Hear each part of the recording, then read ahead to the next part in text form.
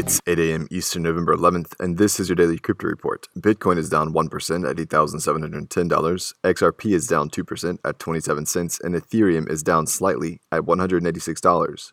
Those are leaders by market cap. Top gainers in the last 24 hours, dentacoin, up 15%.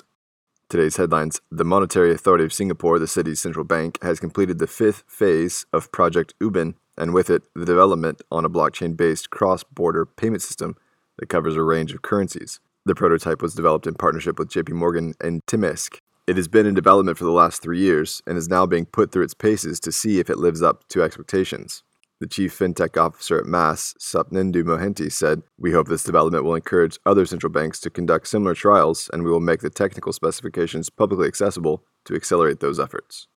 Well, the CEO of Stripe, Patrick Collison, has expressed that he's skeptical about the future of crypto.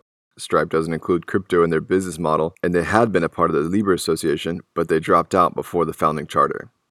Binance has added support for the euro for its direct fiat-to-crypto trading. They've also added support for the national fiat for Ukraine and Kazakhstan. Those 3 additions bring the supported fiat to 5. Adding these currencies for direct trading is a play to lower the barrier for entry.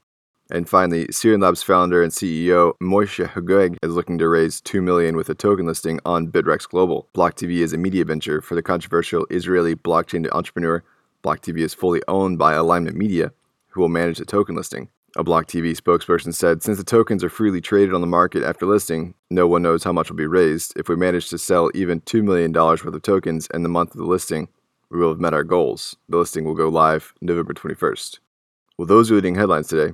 Visit us at dailycryptoreport.io for sources and links. Find us on social media, add us to your Alexa Flash briefing, and listen to us everywhere else you podcast under Daily Crypto Report.